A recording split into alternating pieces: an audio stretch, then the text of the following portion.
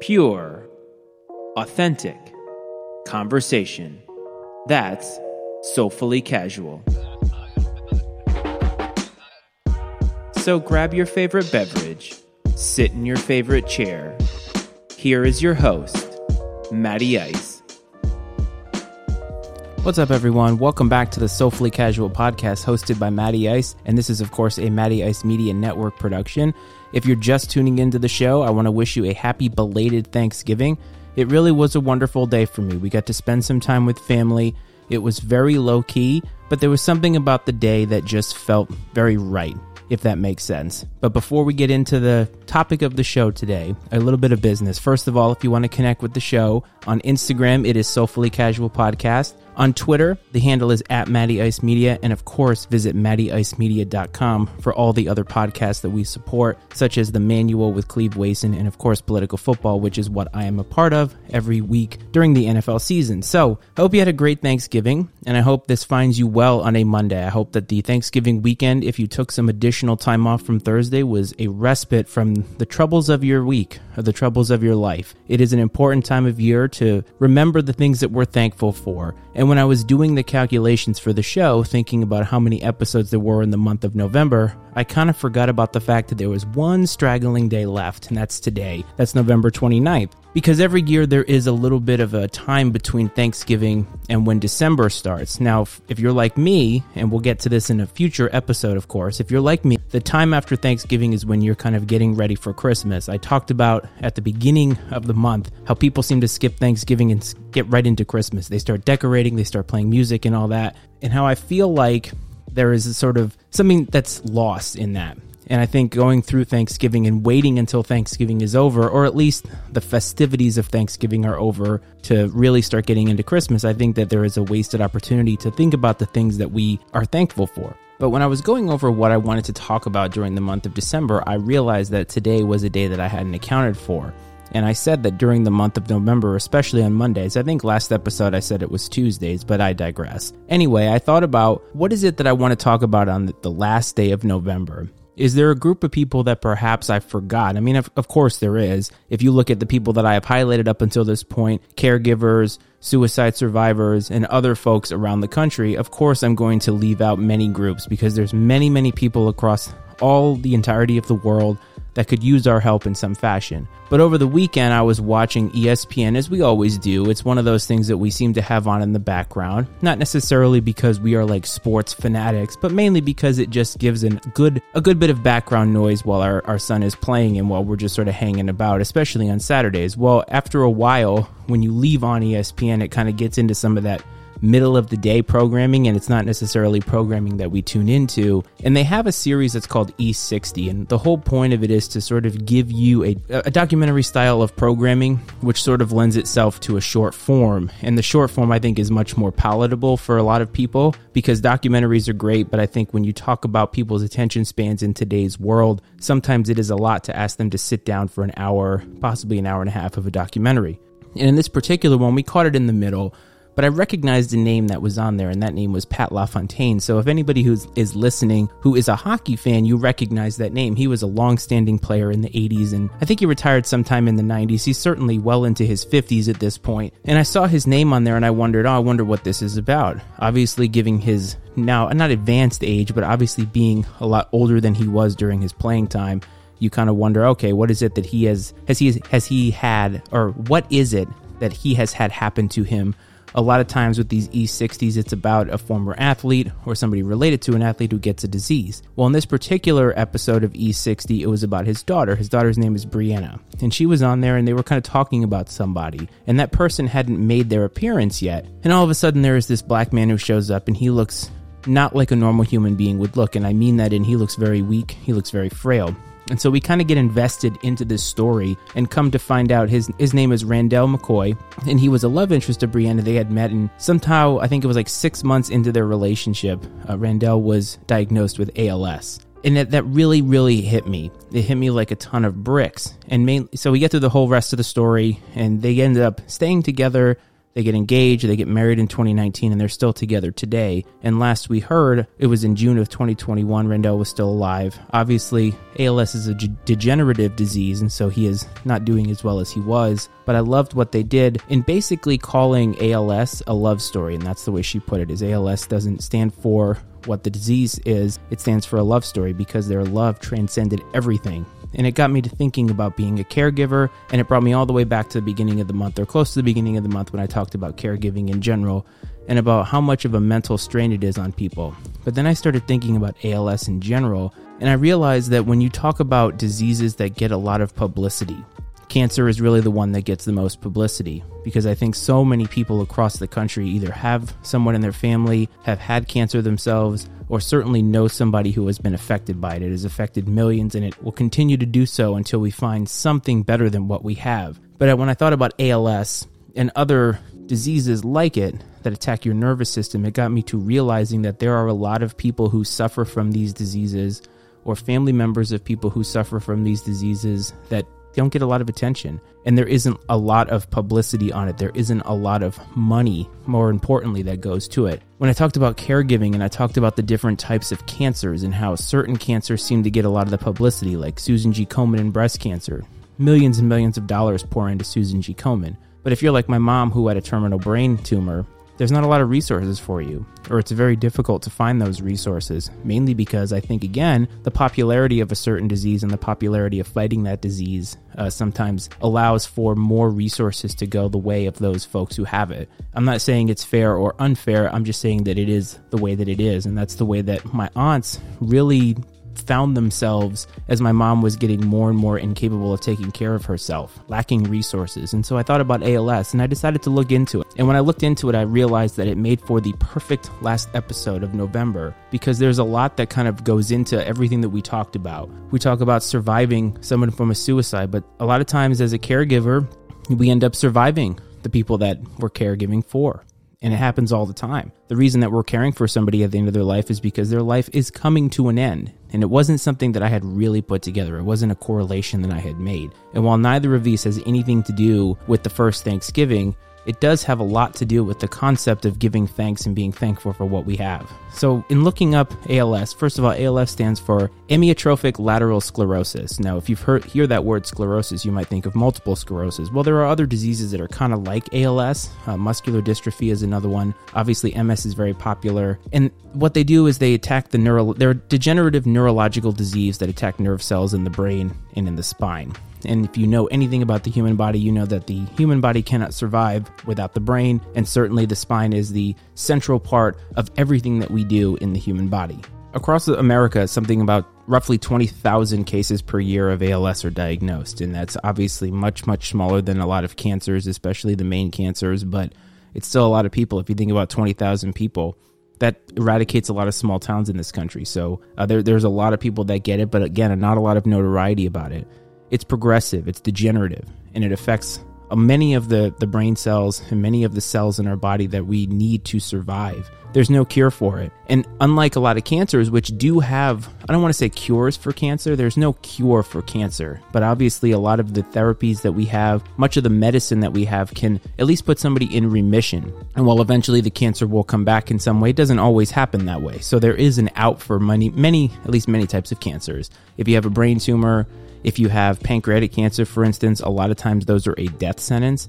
So there is not necessarily a cure or a treatment that helps to cure all types of cancers, but there is something. With ALS, there is nothing. When you hear that you have that diagnosis, you know that you are on borrowed time. You know that your diagnosis is terminal, and that's the word that is focused on a lot. The mean survival time for a person diagnosed is 2 to 5 years. Many have lived longer. It's just like any other statistic. My mom was told she had 6 months to live. She lived for, at least biologically, for 2 years.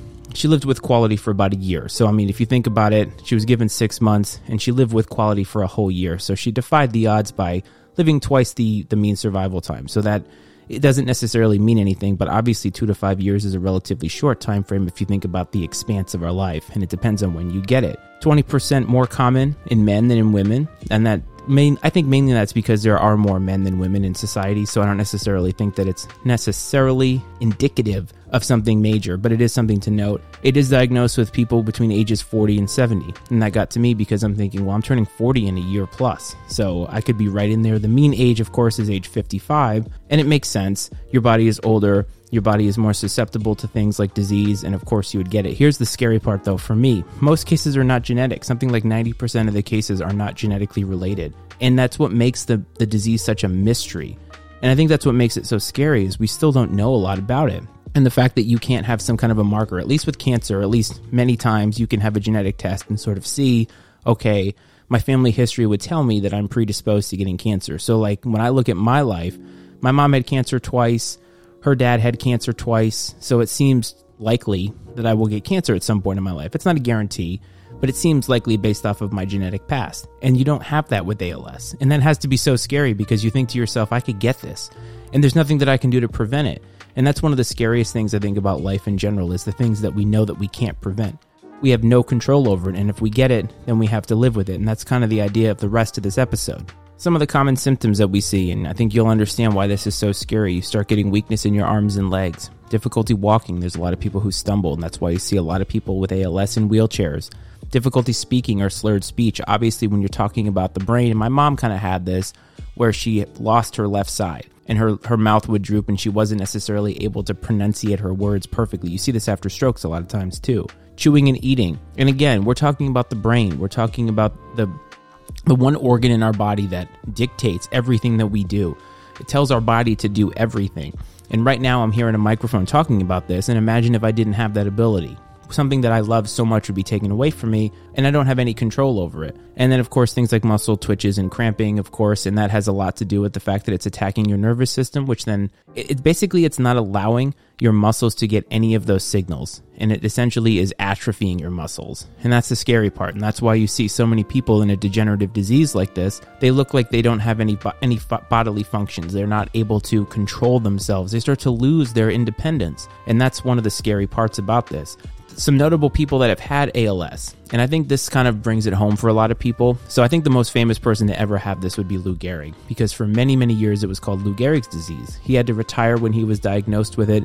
At the time, he was probably the second most famous baseball player outside of Babe Ruth, and I remember the famous speech that he made. I obviously wasn't alive for it, but I've seen the footage where he called himself the luckiest man on the face of the earth. And for decades, it was called Lou Gehrig's disease. We don't call it that now, but it is still kind of conversationally called that. But he was probably the most famous person to get it. Stephen Hawking, everybody knows who Stephen Hawking is, famous astrophysicist, I believe. And he was in a wheelchair and he couldn't talk, but he had that famous robotic voice, and he lived for many, many years, one of the smartest men in the entire planet. Stephen Hillenburg, who is the creator of SpongeBob, Charles Mingus, famous jazz artist, John Stone, creator of Sesame Street, and I think another famous sports person was Steve Gleason. Now, any football fan or maybe a New Orleans Saints fan, if you're listening, remembers Hurricane Katrina. It was one of the most catastrophic acts of God to ever happen to this country, and it made it impossible for the New Orleans Saints to play at the Superdome. And their first game back, I think it was Monday Night Football, they won in glorious fashion, and Steve Gleason blocked a punt and was later diagnosed with ALS and has since passed away from it, and that's obviously tragic. So there's a lot of people who have had it. The last one, most famously, Pete Freitas, who was part of the Ice Bucket Challenge, which happened, I think, in 2013, 2014, something like that. And he has the same last name as I do, at least in spelling, and it's just pronounced a little bit differently. And so there's a lot of people who have had that connection to ALS and raising money for research. Every year, ESPN does the Jimmy V Foundation for Cancer Research, and that's a wonderful thing. But we need money, we need dollars for research when it comes to all of these diseases. And I think sometimes we feel like maybe we're helpless to be able to do anything to help. And as caregivers, it's so much. Think about everything that's going on here, right? With cancer, you kind of know what to expect, especially if you're having radiation, if you're having chemo. You know that it's going to zap a lot of energy from somebody. You know that there's going to be loss of hair, there's going to be vomiting and other types of symptoms. But at least for the most part, you know that somebody isn't going to be losing their independence, especially as they're fighting the disease. Like, you hope that they can gain the strength to be able to fight in a physical sense. And with ALS, It's degenerative. It happens over time. And it's a slow decline a lot of times. And that's the thing that sucks about it, is you go from being diagnosed, having all of your freedoms, all of your independence. And we talk about the concept of freedom today as it relates to the vaccine and as it relates to COVID-19, and people don't want their freedoms taken away from them. Well, those people probably don't know what true freedom taken away from is. And in this case, somebody with ALS going from, I can do everything in my life. I can brush my teeth. I can make my breakfast. I can get dressed. And then slowly over time, just by the course of living, you no longer can do those things anymore. And imagine being on the other side. And that's where this story with Brianna LaFontaine really hit me. Because they were together for 6 months. They hadn't been together a very long time. And he told her about this. And he gave her an out. And she knew that she loved him enough to stay with him. But there's a lot that goes with that. She's watching the person that she loves slowly decline day by day. She's having to help him with things. And while they have forged a major bond through this, it has to hurt. And I can only imagine what it's like to be a caregiver. I can only imagine what it's like to feel trapped inside your own body. And to watch one of your loved ones be trapped inside their own body. And to not be able to do anything about it but just be there for them. Sometimes that's enough, but sometimes it's not. And I think a lot of times when we are not the people that are caregiving, or we're not the person who has the disease, we just don't know how to help. And that's been one of the themes this month on Mondays is, how can I help? Well, here are some ways that you can help. First of all, ALS.org is the first website that you should go to. One of the main reasons why you can go here, first of all, is for information. But second of all, it's to find the local chapter near where you are.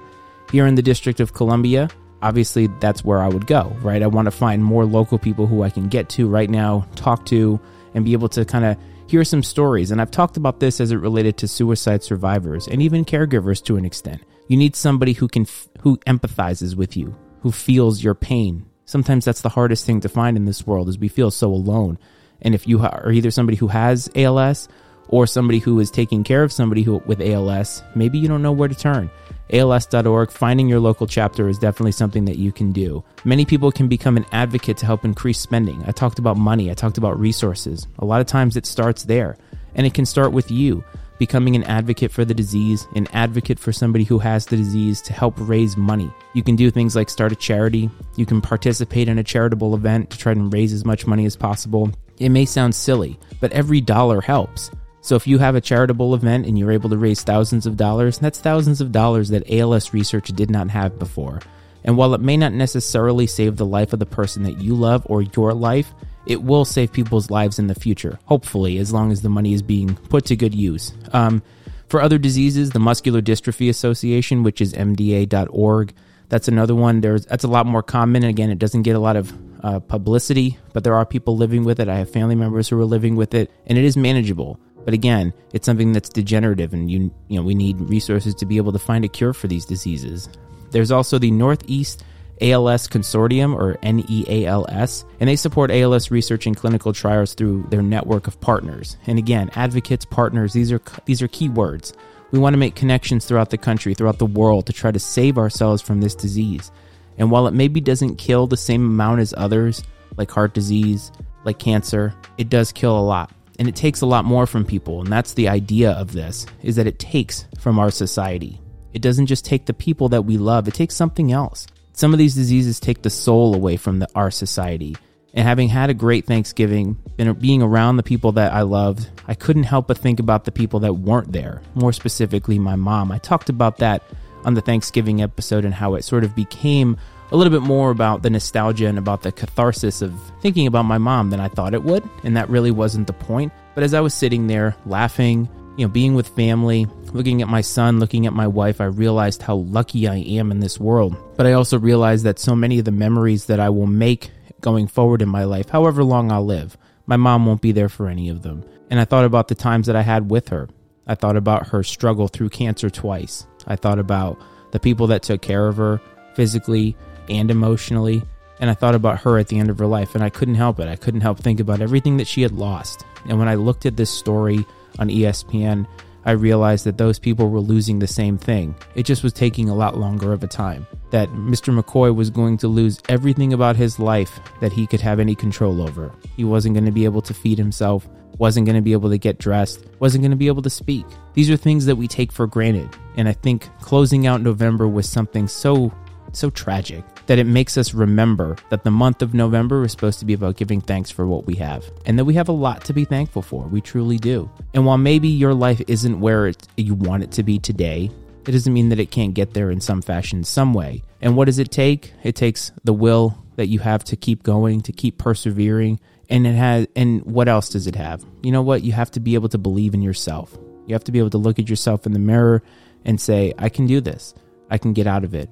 Maybe my life isn't what I want it today, but it can be if I just put some hard work in and rely sometimes on the people around us. I think so often, I talked about change. I think so often we are unwilling to accept people's help. We're unwilling to think that we're not good enough to fix our own life or fix our own problems. But you know what? Everybody needs help sometimes. And so as we push forward into the month of giving, which is December, remember that you can lean on others in your neighborhood, in your community, in your family. That's what they're there for, and you should be there for them too. So if you know somebody who has ALS, you know somebody who's going through this, maybe caring for somebody, just reach out with a text message, a phone call, maybe send some flowers or a meal, just to let them know you're thinking about them. Because I think sometimes knowing that there's somebody else out there who has you on their mind, it really helps them. So share some stories with me if you have them. Connect with the show and the ways that I talked about earlier, Instagram, Twitter, and of course our website. And it means a lot to me to hear from the people that are out there listening. You, the listener, you mean everything to me. That's why I'm continuing to do this, because I'm reaching a connection every single time I put out content, and it means a lot. It really does. So I hope that this finds you safe. I'm looking forward to the month of December. We're going to do some fun stuff in December. We're going to do some Christmas themed stuff. But next episode, we're going to talk about why December is the month of giving. So stay safe out there. Call, text, hug your loved ones, and I will talk to you next time. Peace. The opinions and viewpoints expressed on the Soulfully Casual podcast are those of Matty Ice and not necessarily those of the Matty Ice Media Network. The Soulfully Casual podcast is exclusively owned by Matty Ice and is brought to you by the Matty Ice Media Network.